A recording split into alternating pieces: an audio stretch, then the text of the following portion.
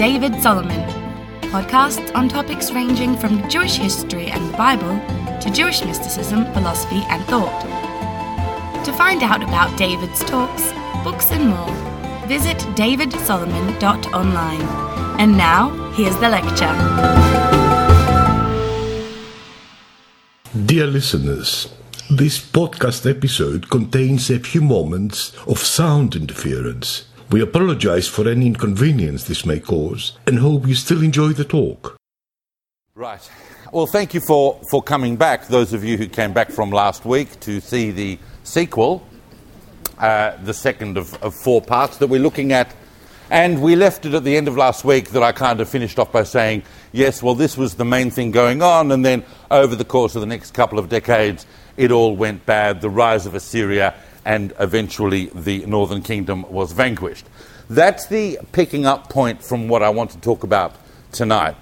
Those of you who've tragically looked at the notes or have any concept of what I'm going to aim to do in the next hour or so will realise that it's ultimately quite foolish. It's foolhardy because what I want to cover tonight is possibly not merely the greatest spiritual revolution within Jewish history that still very much impacts upon us today, but it's a revolution within world spiritual consciousness. And I want to talk, first of all, I'm going to background historically for 10 minutes to really give us an understanding of the challenges that are being dealt with by the main figures we're going to talk about tonight, because everybody in this room, at some level or another, is familiar with the prophet Isaiah. You're going, oh yes, I've heard of Isaiah. Some of you might even have of the prophet Yeshayahu. Some of you might even have a more in-depth knowledge of Yeshayahu. Anyone who goes to shul, anyone ever go to a shul? Yeah? Anyone who goes to a shul often enough will invariably hear a haftarah, which is a chapter or two of Isaiah, and you will be familiar with kind of some of the themes that Yeshayahu talks about. Put up your hand if you do know a little bit about the prophet Yeshayahu, about the prophet Isaiah, beyond having heard of him. Some people might, I don't want to assume any knowledge because then people get confused. So I'm going to go through it quickly, but I'm going to start from absolute basics. We talked last week at the end about how here in minus 720 is the vanquishment of the Northern Kingdom. The Assyrians, who are a great big power that have come from the east, they come and they literally ethnically cleanse the entire area. In fact, much better like this. They ethnically cleanse the entire area, and that is the end of the kingdom of Israel. The 10 tribes that formed that kingdom have been taken away, and we haven't seen them since. That obviously meant that a lot of people, thousands, perhaps even tens of thousands, actually managed to flee that catastrophe and go south into the southern kingdom of Yehudah, the southern kingdom of Judah.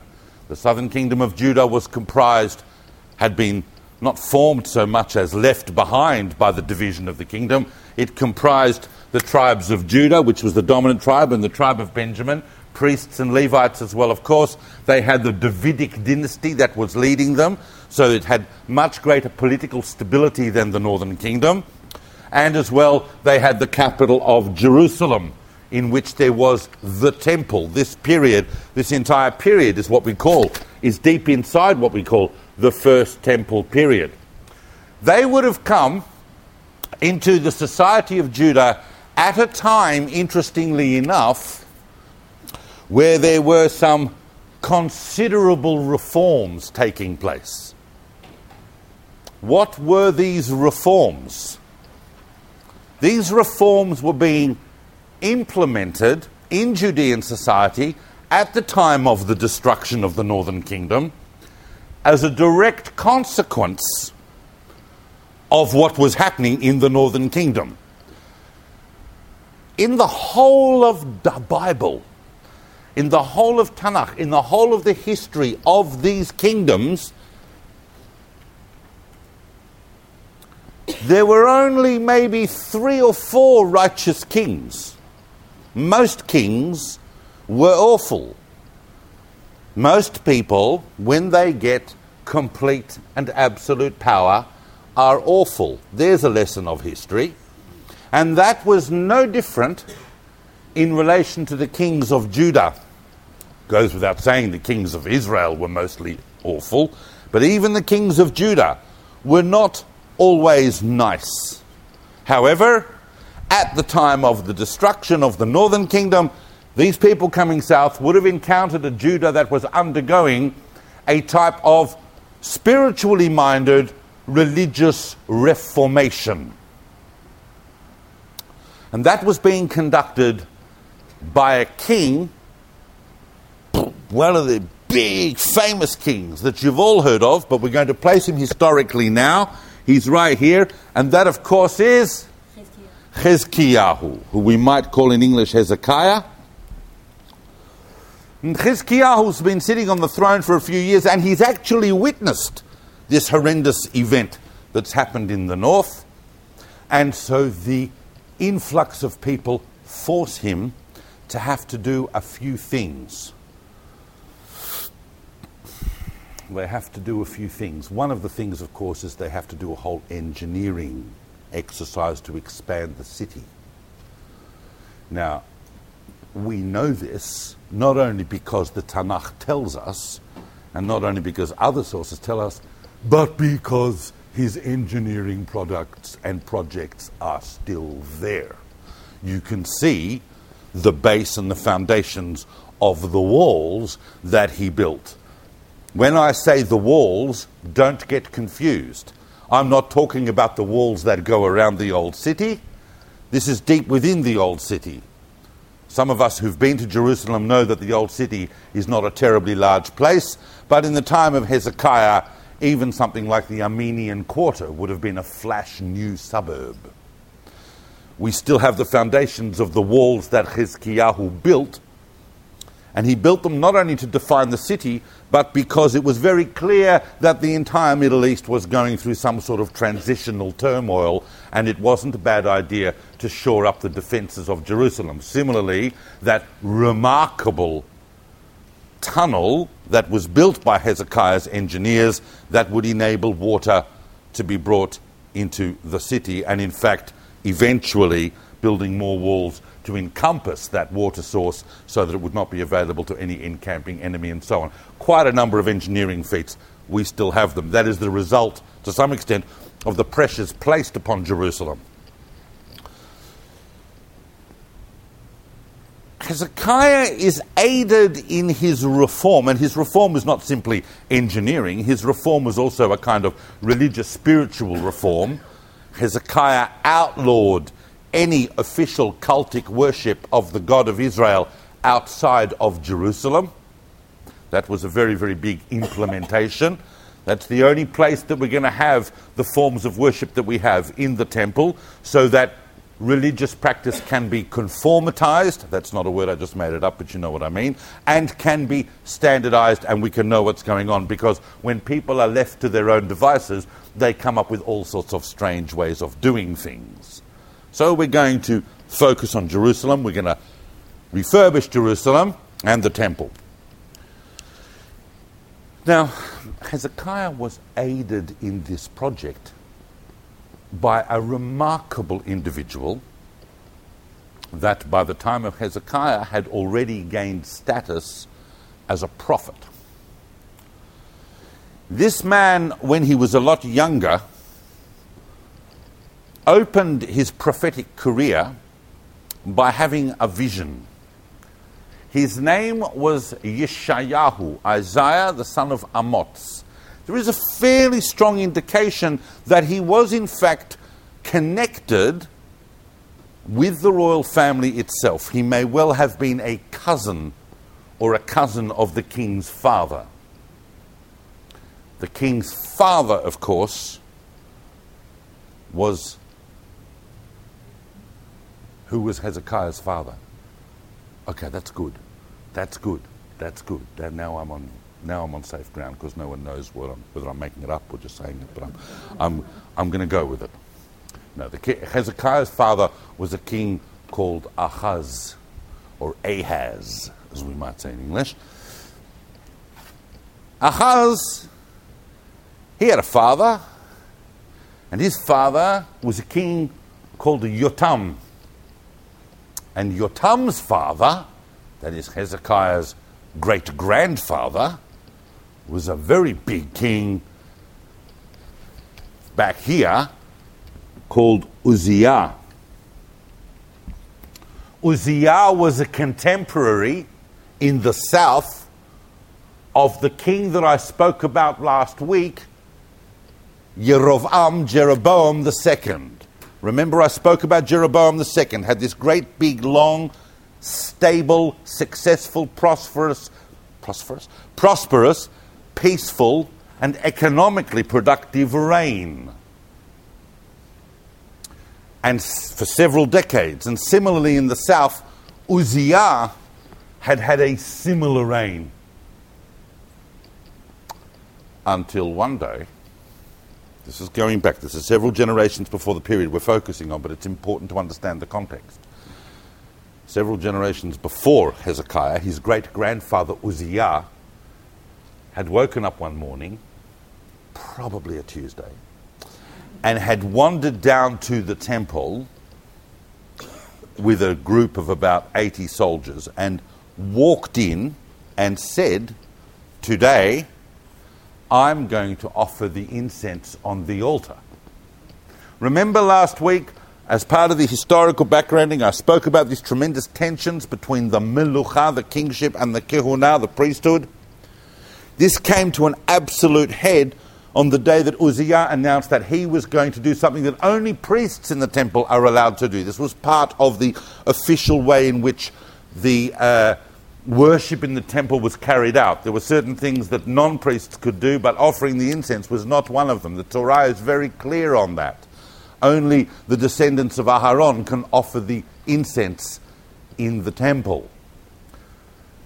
And Uzziah said, "That's going to be my job today." They said, "I don't think so." They said, "Oh yes, and I've got 80 soldiers with me who will agree that it is my job." And they said, "Well, there's a few hundred priests in here who won't let you do that. So what we're going to do is we're going to have this little civil war in the temple unless you turn around, apologize, and leave. Because in the temple, you might be the king, and we respect that, but you do not have control over what we do." And Uzziah says, "I don't care." And he heads towards the altar to pick up the incense to offer it when suddenly... Remember last week I spoke about this ginormous, epic, once in 5 millennium earthquake? Remember? Seismologists and archaeologists will tell you today. They see the evidence of that earthquake. That was an enormous earthquake. That happened right then. And Uzziah turns around and there's a breach made in the wall, and the sun comes through the wall and hits Uzziah in the face, and he turns around to face everyone, and everyone goes, because he suddenly is leprous. And he has to be immediately removed, not only from the temple precinct, but from Jerusalem itself. His son, Yotam, takes over and is a co-regent with him. Uzziah's living outside the walls in a leper colony just outside the walls of Jerusalem. The king is living there. And inside Jerusalem on the throne is his son Yotam. Some years go by and Uzziah dies.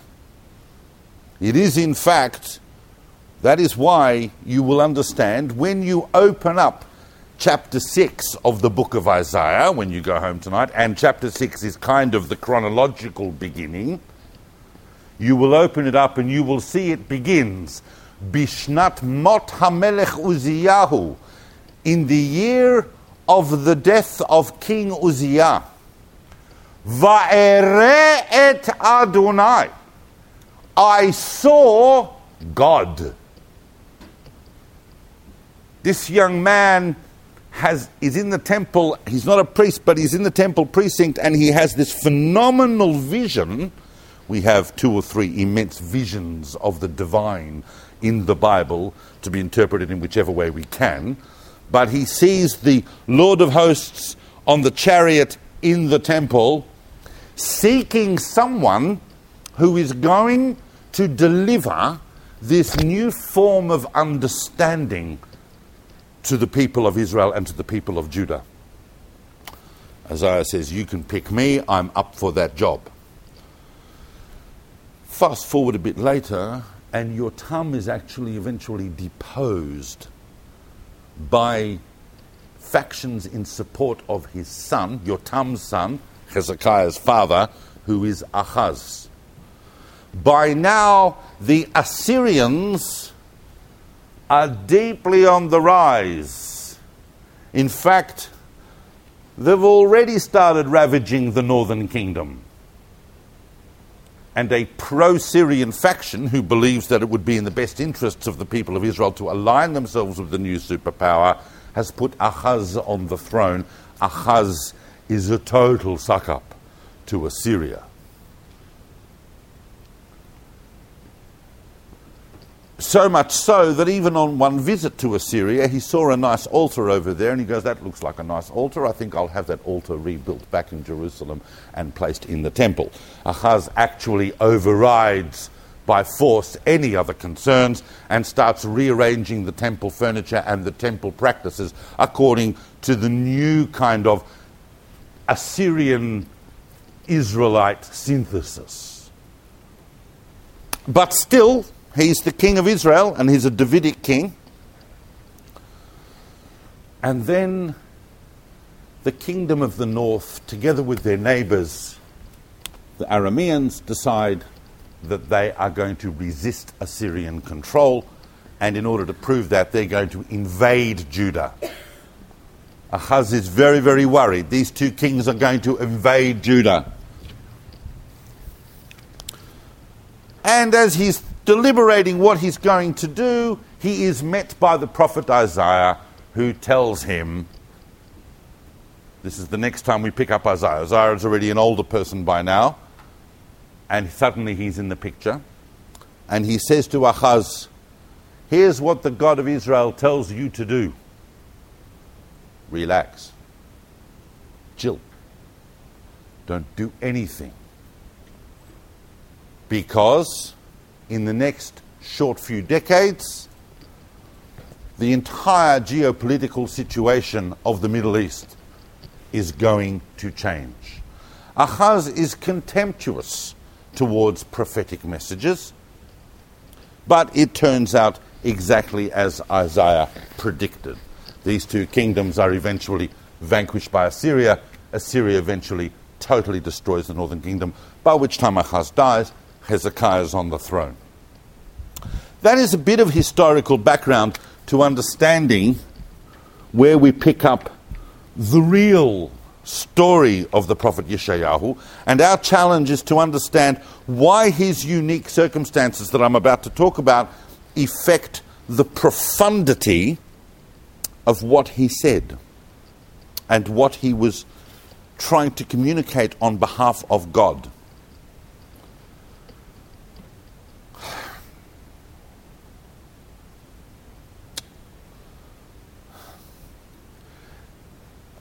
Hezekiah's got some issues.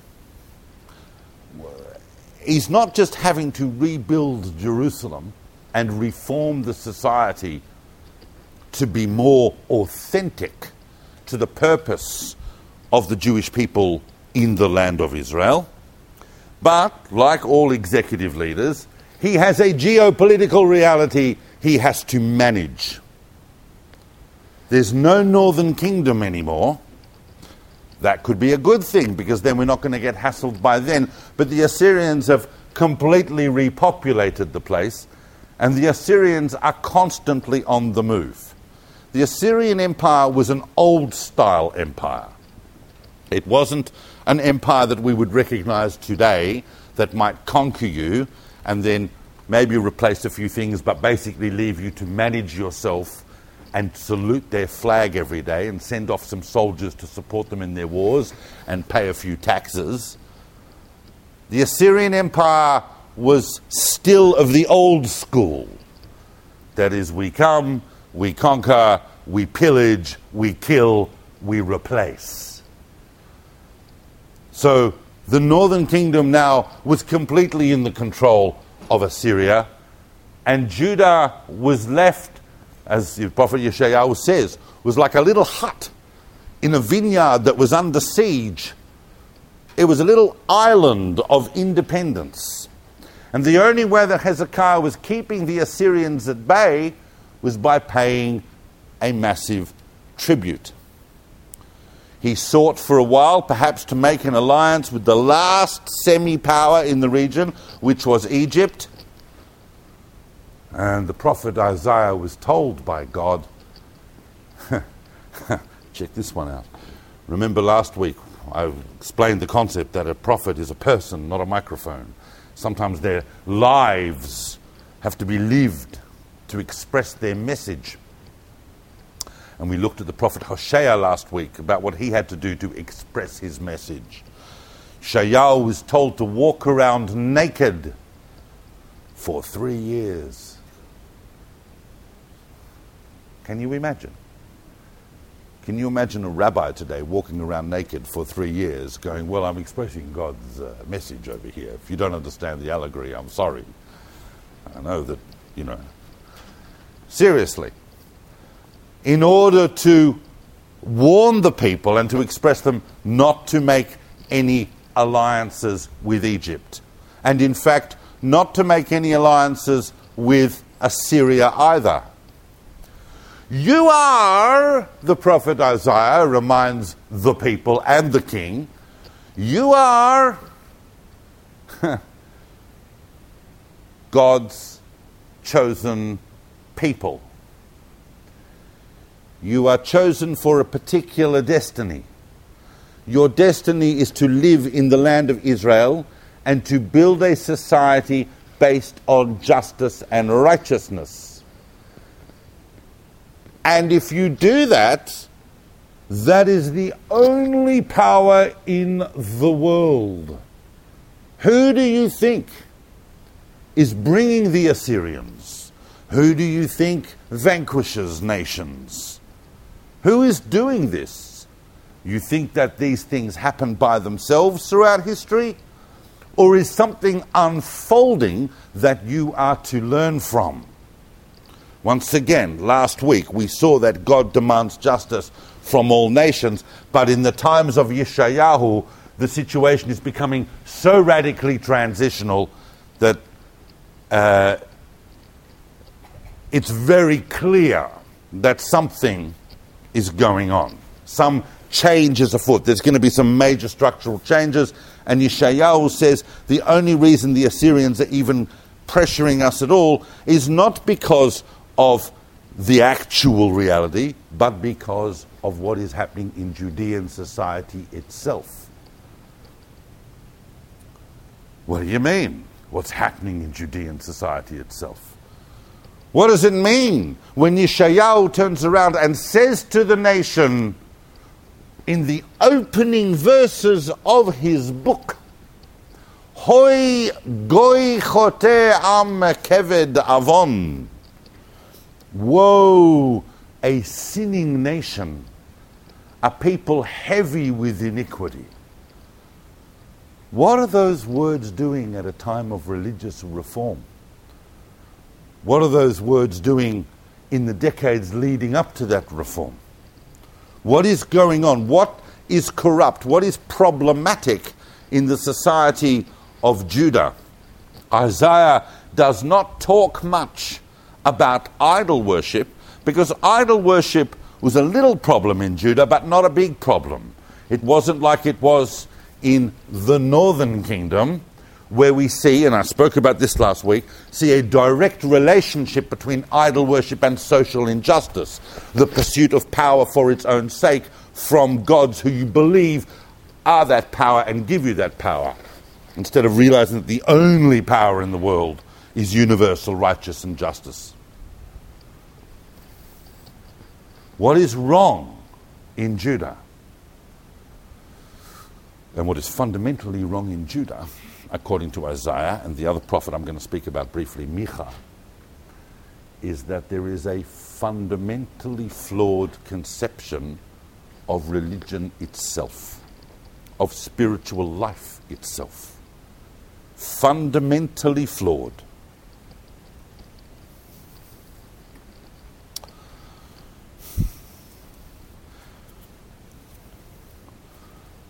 And in order to understand the flaw, we just need to step back a moment. Because the Assyrians are back. The Assyrians conquered everybody, and when they didn't have anybody left to conquer, they went and conquered them again.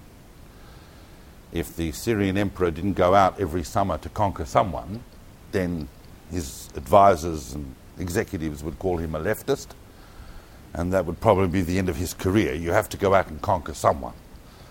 And there's this one little dot left that we haven't conquered yet.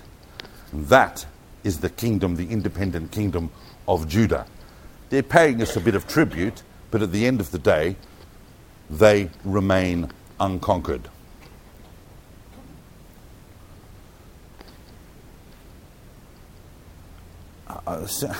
Several thoughts are lining up about what I want to say at this point, because people read this and they study this period and they don't realize how critical it was. This was effectively, look, in order to control the world, has anyone here tried to control the world? In order to control the world, empires realize, and this is another lesson from history, you have to control Jerusalem. We may sit here and go, he's giving me the Australian Jewish news picture again, that, everything's about us. Well, it kind of is. Yerushalayim has always been held by the most powerful force, political and militarily, in the world. Always. And when that force is no longer the most powerful, they accede control of Jerusalem to the next superpower that succeeds them.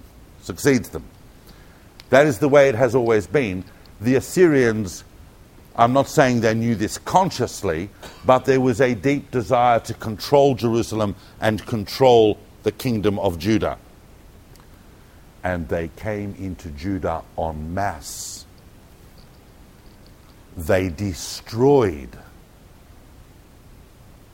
46 towns and cities in Yehudah, including the second largest city, which was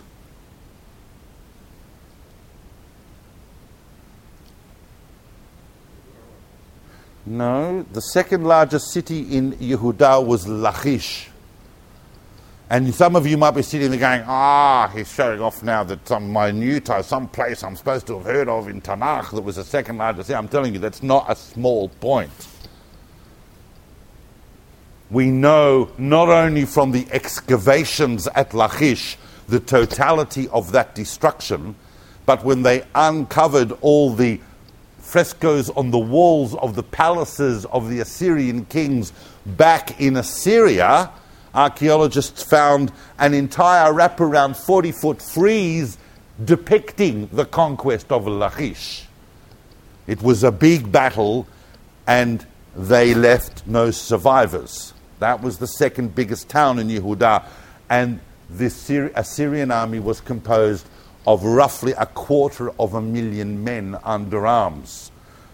They really were an unstoppable force. They came into Yehudah, they ravished the country, and eventually, of course, they come to the walls of Jerusalem. Hezekiah is saying to his prophet Isaiah, the prophet Yeshayahu, I know I'm switching between the Hebrew and English names, I'm sure that won't be too confusing, but Hezekiah says to Yeshayahu, what are we going to do? What are we going to do? This is the end. This is it.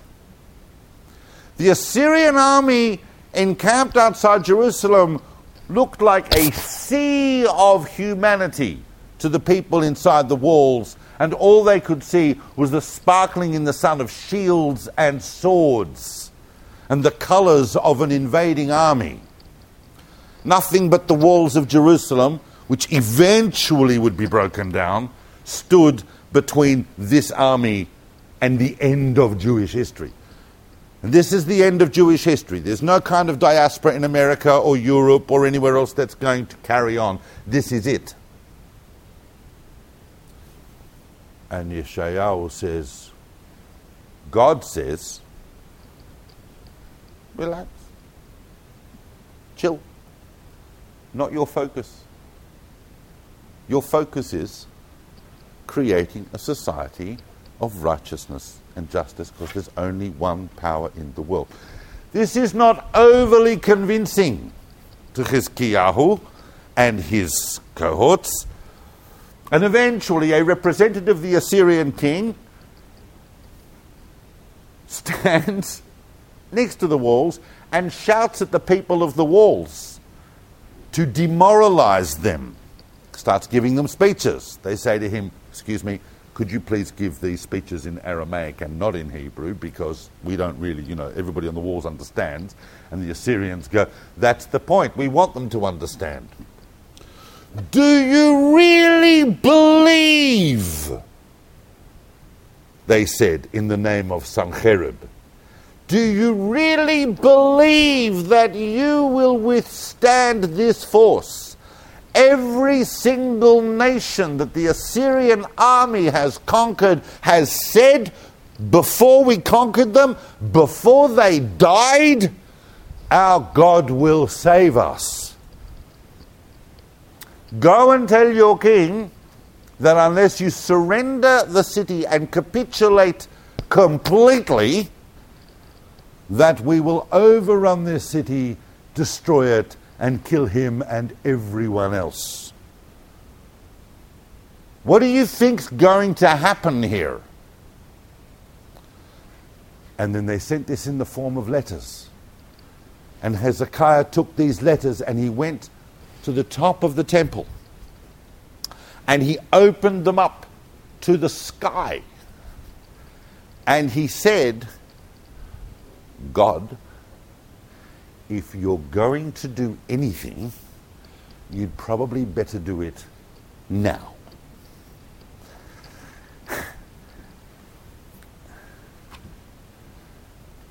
Says Yeshayahu in that famous chapter 9, after he describes the incredible tension leading up to this event. Am ha'olech b'choshech, the nation that was walking in darkness, ra'u or gadol, they saw a great light, because the next morning everybody peered over the walls and the Assyrian army was gone. There are various accounts. According to some accounts, they were dead. According to other accounts, they were just not there. There are different variations. The Assyrians talk about this event, as well as the Tanakh talking about this event. And historians talk about this event. We have different perspectives on it. We're not sure if they went away to fight another war, if they were ultimately paid off somehow, or if in fact there was a mutiny and actually a civil war within the army, or whether a plague came through, or an angel of the Lord came through, as the Tanakh tells us. Either way, these 250,000 men were gone. This was a phenomenal, miraculous salvation that didn't just establish Chizkiyahu's credentials, but also the incredible credentials of the prophet Yeshayahu, who had stood absolutely firm. Because he saw tremendous problems in Judean society. Judean society was still, despite Chizkiyahu's best intents, was still being run as some kind of political reality that thought that material pursuit and economic gain was more important a principle than social justice. And that because we had the God of Israel on our side, because at the end of the day we've got the right God, therefore we're going to be okay. But that was a deep, deep, deep misperception. Having the right God counts for nothing. Having the right God counts for nothing if your relationship with that God has got nothing to do with what that divine wants, what the divine wants. Despite these deep flaws, it was enough that Hezekiah humbled himself and the society he represented before God, and ultimately came to the realization, as we will inevitably have to do, that there is no power in the world. There is no power in the world other than the power that sustains justice and righteousness. It's not only the only eternal power, it is the only power in the world that matters. In chapters 36 to 39 of the book of Yeshayahu, these events are described in great detail, exemplifying and illustrating this very point. And of course, Hezekiah, soon after this, becomes very ill, terminally ill. He wasn't happy about that. And the prophet Yeshayahu came into the palace to see him. And he said to Yeshayahu, what's going to happen? You're a prophet, good at predicting the future. What's going to happen? And Yeshayahu said gently, you're going to die in about 3 days. And Hezekiah was pretty upset about that. And Yeshayahu turns around, the prophet turns around, starts walking out the palace. And Hezekiah turns around and he faces the wall. And in one of the most stunningly simple and amazing tefillot, prayers in the whole of Tanakh, says to God, you know, I've tried to live righteously. Why am I being taken now? Let me just do a bit more. God's very, very moved by this beautiful prayer. And before Isaiah's even out of the building, he gets the call on the cell phone from upstairs. Go back and tell him he's got another 15 years. So he goes back and he tells him he's got another 15 years. As a result of this miraculous recovery, many kings and dignitaries visit Hezekiah. It was quite a big business to recover from a terminal illness in the ancient world. I can tell you it's still a big deal. In the ancient world, there's an even bigger deal. And they come and they visit him. And one of the kings that comes from a distant place to visit him comes from a place that no one's even really heard of very much, a place not too far from Assyria, similar part of the world, but had been kind of a minor player till now, and that was a place called Babylon. And Hezekiah showed Merodach Baladan, the king of Babylon, all of the different things, gave him a VIP tour of Jerusalem, showed him the temple treasures, showed him the kingly treasures and whatever, after which Isaiah comes to him and says, not a good idea. You were a bit too proud and haughty with all those treasures, and every single thing you've shown him will eventually be taken away by them. Maybe you don't need to be a prophet to realize that, but there is something deep in the way that Yeshayahu talks about what we regard as the pursuits of leadership and of kings, these kind of treasures and built-up stores of resources. They matter for nothing. Remember what we looked at last week in Hosea and Amos. If you run a society and a world based on just principles and on righteousness, nature itself will conform with human desire. But I haven't got much time, and we have to get deep into understanding what he means by that. What he means by that. Now, I'm just going to take 1 minute. I'm going to take 1 minute, and I don't want you or anyone else running out of the room screaming Apikoursis, all right? I'm going to bracket this. I'll say it, but you didn't hear it.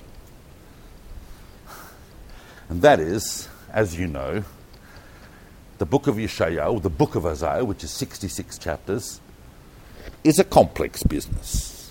And historians and scholars have been crawling all over it for ages. It is, of course, not only one of the most sublime pieces of literature that we have ever given to world literature, it's phenomenal.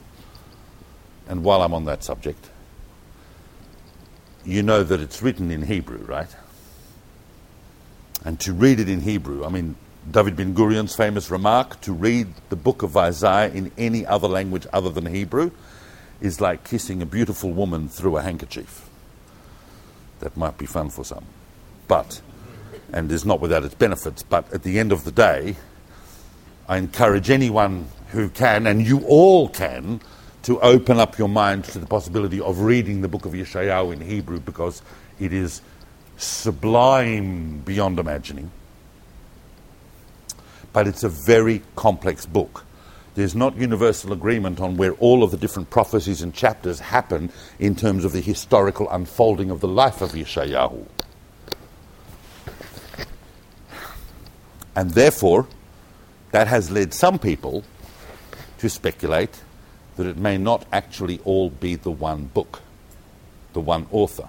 The other remarkable thing about Yeshayahu, of course, is that the Yeshayahu, the Isaiah that appears in the Dead Sea Scrolls, is exactly the same as this that we're reading. So in other words, it has been the same book for a very long time, but it may have originally had different layers of composition.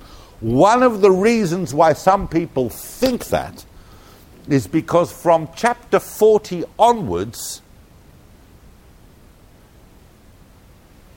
there is a kind of a shift that some people think is talking about events that are much later than this period. Now, within the traditional framework of perspectives on the Tanakh, that's not a problem, because Isaiah was our prophet. So it's not a problem for him to be talking about matters that are 100 years or 150 or 200 years later.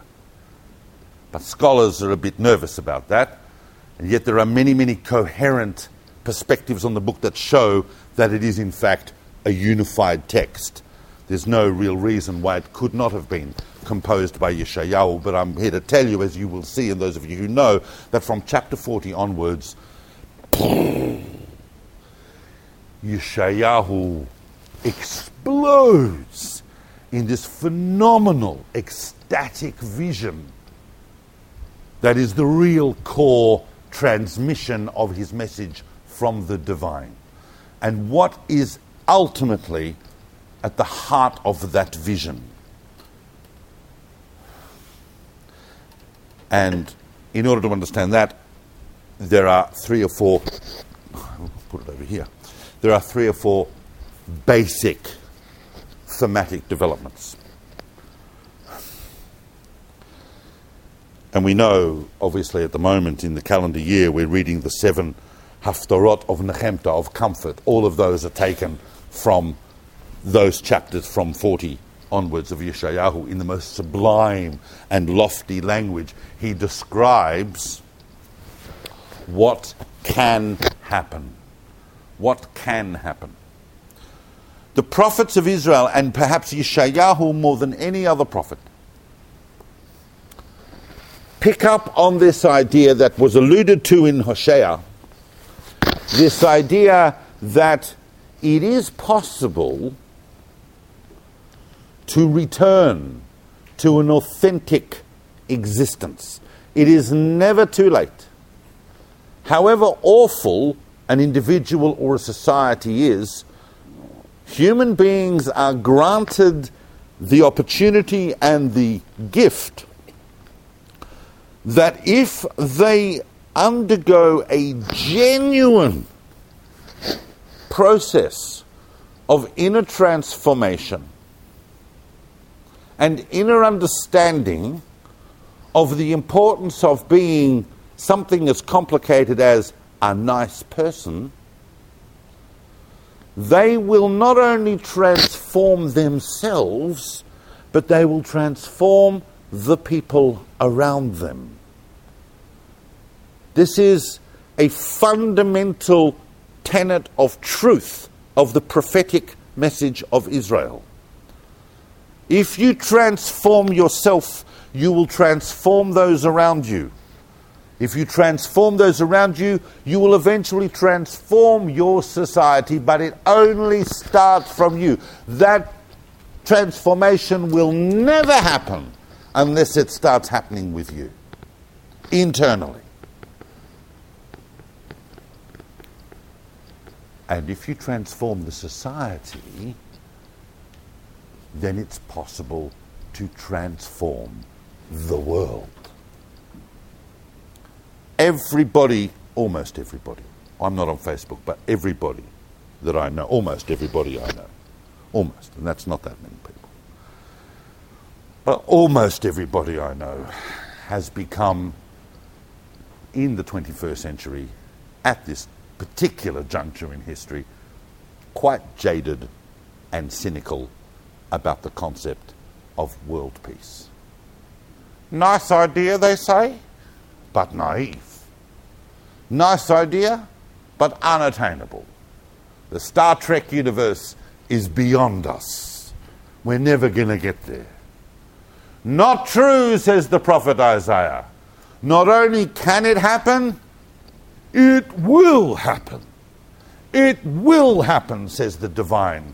It's just a question of whether your generation is the one that's going to make it happen. But happen it will. But it starts from every individual transforming themselves, transforming this. And what's the critical point here is that the society upon which this all depends is that very society that I have placed at the center of the world.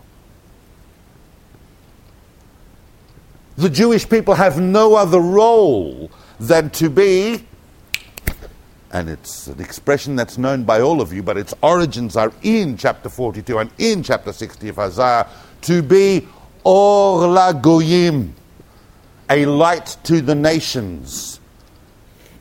If your perception of God is that you have the God of Israel, therefore you have the truth, therefore everybody else can go to hell, you have got it wrong. In fact, back in the days of Jeroboam, a prophet from the northern kingdom was actually sent to Assyria in order to preach this very message. I'm talking, of course, about the prophet Yonah, who we're not going into now, and his life becomes a kind of adumbration of the people of Israel themselves and the exile they have to go through and come out of in order to realize themselves this particular message.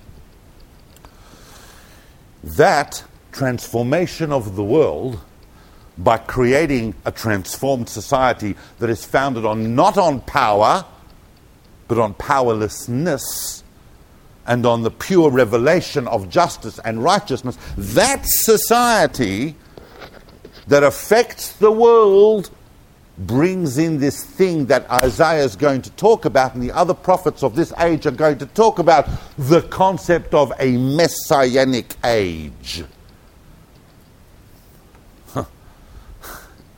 What's remarkable is the link between this world event, whatever it's going to look like, the messianic age, and the personal transformation of the individual. Those two ideas are fundamentally connected. In doing so, and obviously I don't have time to go into all the details of all of those 26, 27 chapters of Yeshayahu, which are phenomenal, the ecstatic vision that he gives. And when you read it, you will cry, because you'll realize that you never actually realized what the prophets of Israel are saying about this period. There is no question that if we were to try and apply Isaiah's picture today, then the first thing that would have to happen is the realization, this is contentious, this is where you won't come again because I'm saying what I'm about to say, all right? Understand, put your seatbelt on.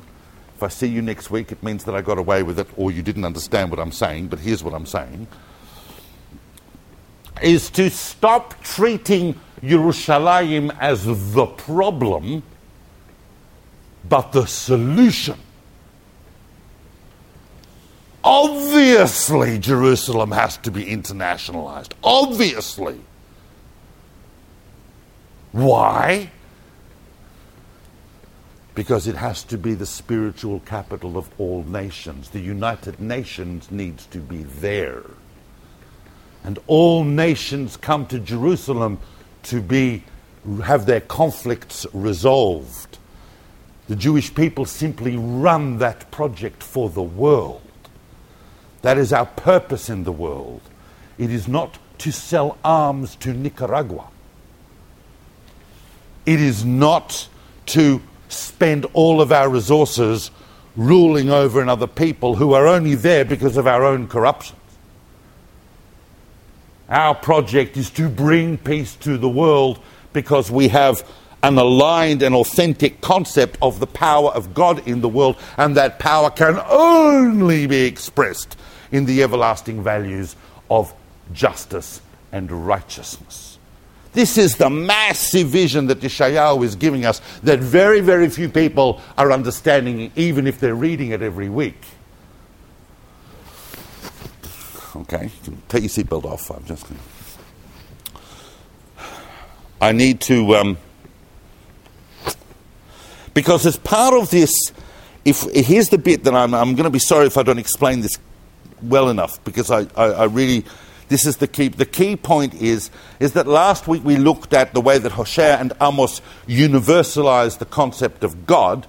But in Yeshayahu, what is universalized is not merely the concept of God, but the concept of God and Israel.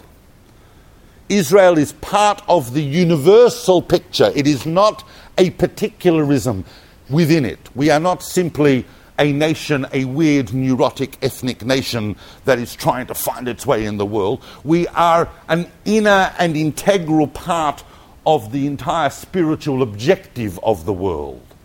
We need to realize this because we're not going away. And our children's children's children will still be here doing that project. But at some point, it will take effect when people truly understand what the Nevi'im are saying. You know, from chapter 40 onwards also, Yeshayahu is talking about this concept, and this has caused a few people to go a bit archi-parchi, but he's talking about this concept of the faithful servant. And he says, Avdi Yisrael, Israel is my servant.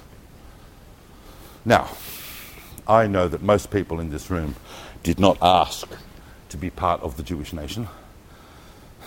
We just are.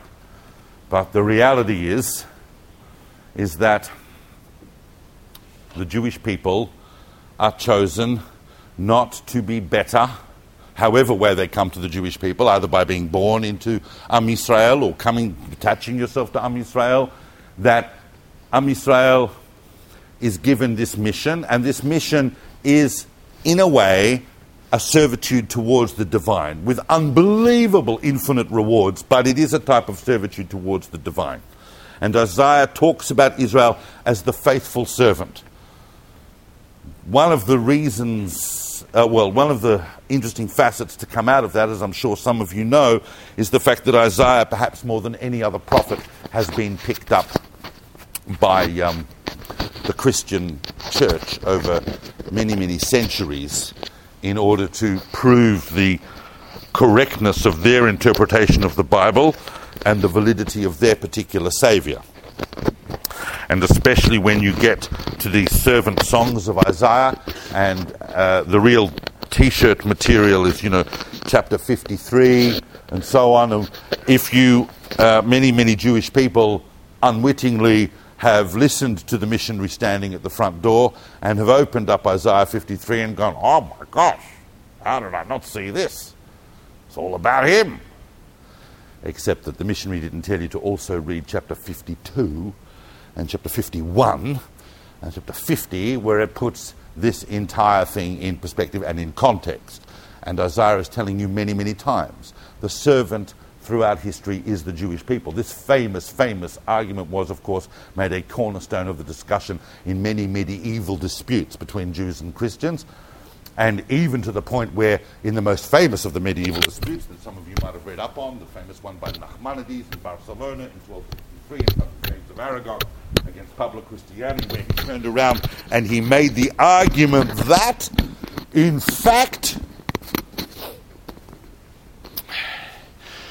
the Jewish people are Jesus. That didn't go down well. I'm sorry that this is distracting. It's come a shtickle unstuck.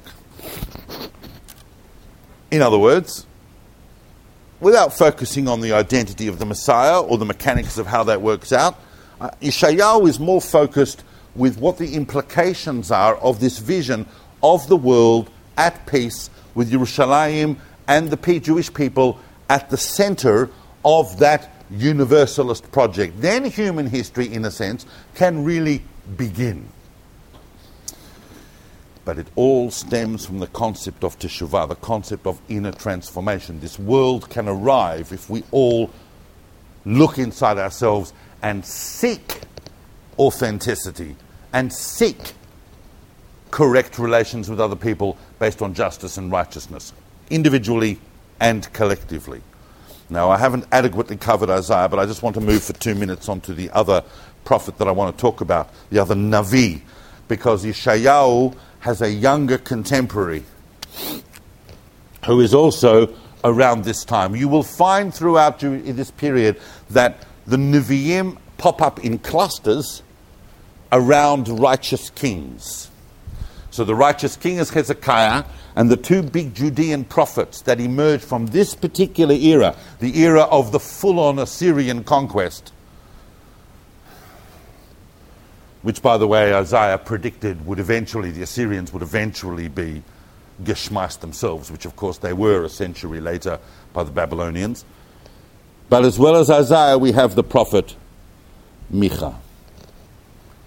And when you open up, here we go, I can feel it welling up now. So I'm going to apologize in advance in case I get a little bit too much. Because Micha is like, Isaiah is a big book, but it's like the whole of Isaiah condensed into 7 short chapters. It's like a high-octane Isaiah turbo on crack in 7 chapters. And in the very beginning, he's from a place called Moreshet, which is in the southwest of Yehuda, and he's seeing all these events. He's younger than Isaiah, but he certainly sees the event of the delivery of Yerushalayim and so on, but he's actually living a little bit beyond Hezekiah as well, so he sees some of the things that are going to happen after Chizkiyahu. By the way, just before I deal with that, I should probably tell you so that you know that one of the reasons, according to the rabbis and according to the sages and the interpreters of Tanakh and traditions that we have, is that one of the reasons why Chizkiyahu became terminally ill, despite having been a righteous king, was that this was in form of punishment from God for the fact that he had never married and had children. Why did he not marry and have children? Because he had foreseen in a vision that if he was to have children, they would turn out to be very wicked. It's an interesting facet of history that some of the most righteous people have some of the most wicked sons and daughters and children, and vice versa. Some of those wicked people have incredibly righteous children. But he saw that he was going to have wicked children. He says, I know how to circumvent that. I won't marry and I won't have any kids. When Yeshayahu explained to him that this was probably the reason why he was about to drop dead, he said, Yeshayahu came up with an idea and says, well, listen, how about you marry my daughter? That way, right, you're a righteous king, she's the daughter of a prophet, what could go wrong? And of course, he had 2 sons, and one of them became king, and of course that was King Menashe, who ruled for the next 5.5 decades, who was one of the most awful, despotic, horrendous kings that we've ever had. I mean, he was multiple evil. And so in a way, Hezekiah's foreboding about that was right. Therefore, the prophet Micha is living in, talking about the decades leading up to Hezekiah, but also the aftermath of that whole turmoil. And he's trying to find the reasons why the precariousness of Yehuda is constantly being threatened. Why are we not living as we should be? He knows that if we live this authentic existence, that will be okay. Why are things always going wrong inside the society? Says Micha, I've worked it out. And he's right. So when you open up the book of Micha, you've got to be prepared for what he tells you. Because he fully blames the leadership of the Jewish people that have taken this people completely astray and taught them inauthentic values. Kings, priests, scholars, rabbis, people of spirit, you are the ones that have led these people astray, let alone, and how much more so, the leaders of commerce and industry, who are really only in it for what they can get away with. All of you are scheming about power. All of you are scheming about power. You are threatened by your little territories. Micha tells you this. You're lying in bed at night going, how can I screw him over so I can keep this? And yet, oh no, you say everything's going to be okay because you have the temple, because you have the right God. But no, God is going to come with unbelievable force and prove to you that you are deeply wrong. So, says the prophet Micha, what are you supposed to do? And then he utters the very, very famous verses that we know from chapter 6 of Micha. Micha, by the way, is not also without his incredible visions, messianic visions. Different language from Yeshayahu, but just equally pure and sublime about what the world will look like, but also what the role of the Jewish people is within that messianic framework. But ultimately,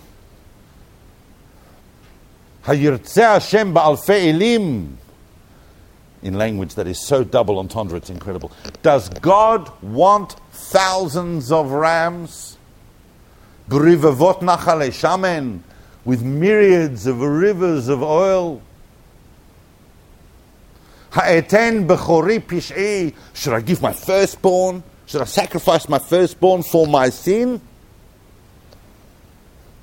Privitni chatat nafshi, should I actually, give the fruit of my womb in order to atone for the sins of my soul? This is unbelievable adumbration of the Christian perspective on forgiveness and the relationship that one can have with the divine on that level, which is completely and absolutely and totally wiped and dismissed by Micha in the sentence, in the next verse. He takes that whole concept, which is perhaps one step up from the fully pagan mindset that we discussed last week. Now you've got the right God, you've got a universal God, but you are completely misunderstanding how that relationship works. Your job is not to please God with frumness. It's not about bringing as many sacrifices as you can and doing as many rituals and saying so many prayers. And in probably the one single sentence that sums up the entire prophetic tradition of ancient Israel, that is the most sublime transformation that we all take for granted. We all take it for granted, but it is right here in Micha. Higid lecha adam matov. God has told you, man, what is good. Asot mishpat, do justice. Ahavat chesed, be nice. Just be kind. Love doing kind things. Be a nice person. V'hatznei alechet im Hashem Elokecha, and just walk humbly with your God. Im Hashem Elokecha, with your God. That is the foundation of the spiritual edifice that is the people of Israel. Anything else is an inauthentic expression. Any other form of religion or secularity that takes you away from those fundamental principles of justice and righteousness and walking modestly and humbly with God are going to lead to disaster. If you are running around saying the power is mine because of my superiority in economics or technology, if you're saying I'm in this place because I have a right to be here regardless of how I behave, then you're not going to be there for very long. Micha and Yeshayahu are saying this over and over again. Now, some people are giving me looks. I'm going to finish up. Some people are giving me looks, and I'll explain why you're giving me looks. I know why they're giving me looks. I know. But I'm going to address that for a minute, because it troubles me as well. The tragedy of me, in many ways, and the tragedy of our generation, and the tragedy of all of us, is that really this would be amazing for any other generation. This would be relevant, this would be powerful for any other generation but ours. I'll tell you why. Well, it is relevant and powerful for ours. But we have a problem in our generation. Because in our generation, we have to be in the land of Israel. We have to be in the land of Israel because history has fundamentally changed. Because the Shoah is a game changer.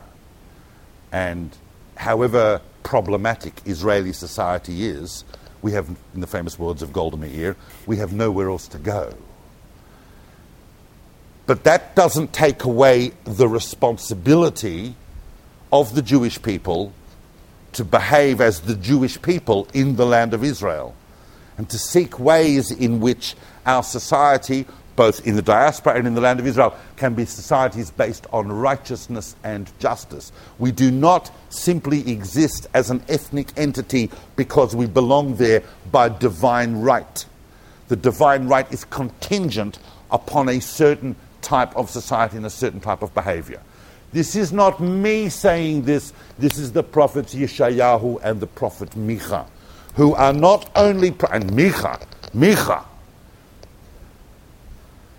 is the first prophet to actually say what the other prophets are going to come and say, and that is that Judah, the kingdom of Judah, will be destroyed. The kingdom of Judah will be destroyed. This was unconscionable utterance at the time. It's no less than if someone said today the state of Israel will be destroyed in the next 30 to 40 years. Even people that want to understand why would find that sentiment horrific. But Micha says it. It became such a famous prophecy that it was brought much, much later by the prophet Jeremiah, who we'll look at next week, who brings that prophecy to the king to say, don't say Judah can't be destroyed, because Micha said it will be destroyed. And if the prophet of Israel says it will be destroyed, it will be destroyed. If a prophet of Israel says that an age is coming where we will see universal peace, then an age is coming where we will see universal peace. It hasn't happened yet. And Yeshayahu and Micha tell us something else, especially Micha, because he says that most of Jewish history in the future will be Laila Michazon. It will be darkened for vision. People will not see. There will not be prophets. In fact, the whole of the concept of what we call Nevi'im really ends around here. We do not have this level of spiritual clarity. So all we can do is go back to their words and look at their messages and try and work out, what have we been doing wrong? We are doing some things right, but we have not brought that universal age of peace yet. If you don't believe that the Jewish people can bring universal peace to the world, then you do not understand Tanakh. That's as simple as that. The prophets tell us again and again and again. So I'm hoping that at the very least tonight, you will go home. There's many, many things that I will be upset with myself that I didn't say. You go home, and if the book of Yeshayahu seems too confronting for you, then have a look at chapter 6, which is his vision in the temple. Have a look at, read 36 to 39, because that actually kind of is historical narrative and will consolidate your understanding of what this prophet is dealing with. And then, obviously, anywhere between 40 and 66 is going to blow you away, especially on the subject of Teshuvah. Have a look at the, I mean,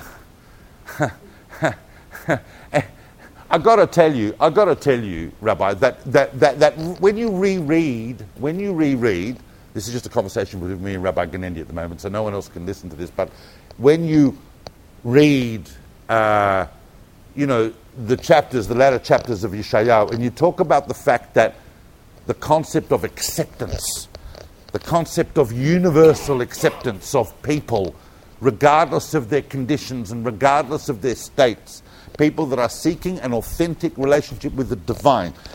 And I want to clarify that, because it doesn't mean that the prophets don't think you should be in some form religious. They want people to keep Shabbat, because that Shabbat is a social justice idea.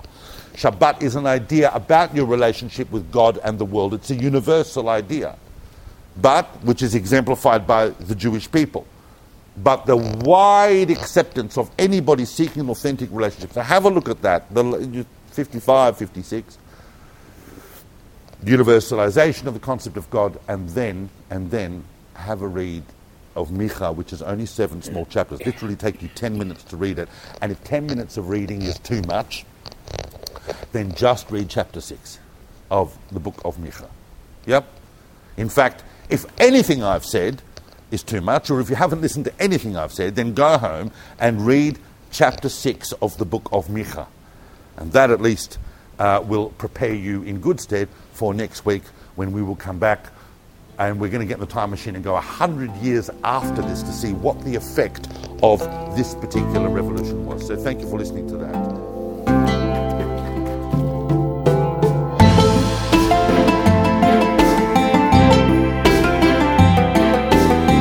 Thank you for listening. To find out more about David Solomon's books, recordings and classes, or to support his work and teachings for just a few dollars a month, visit davidsolomon.online.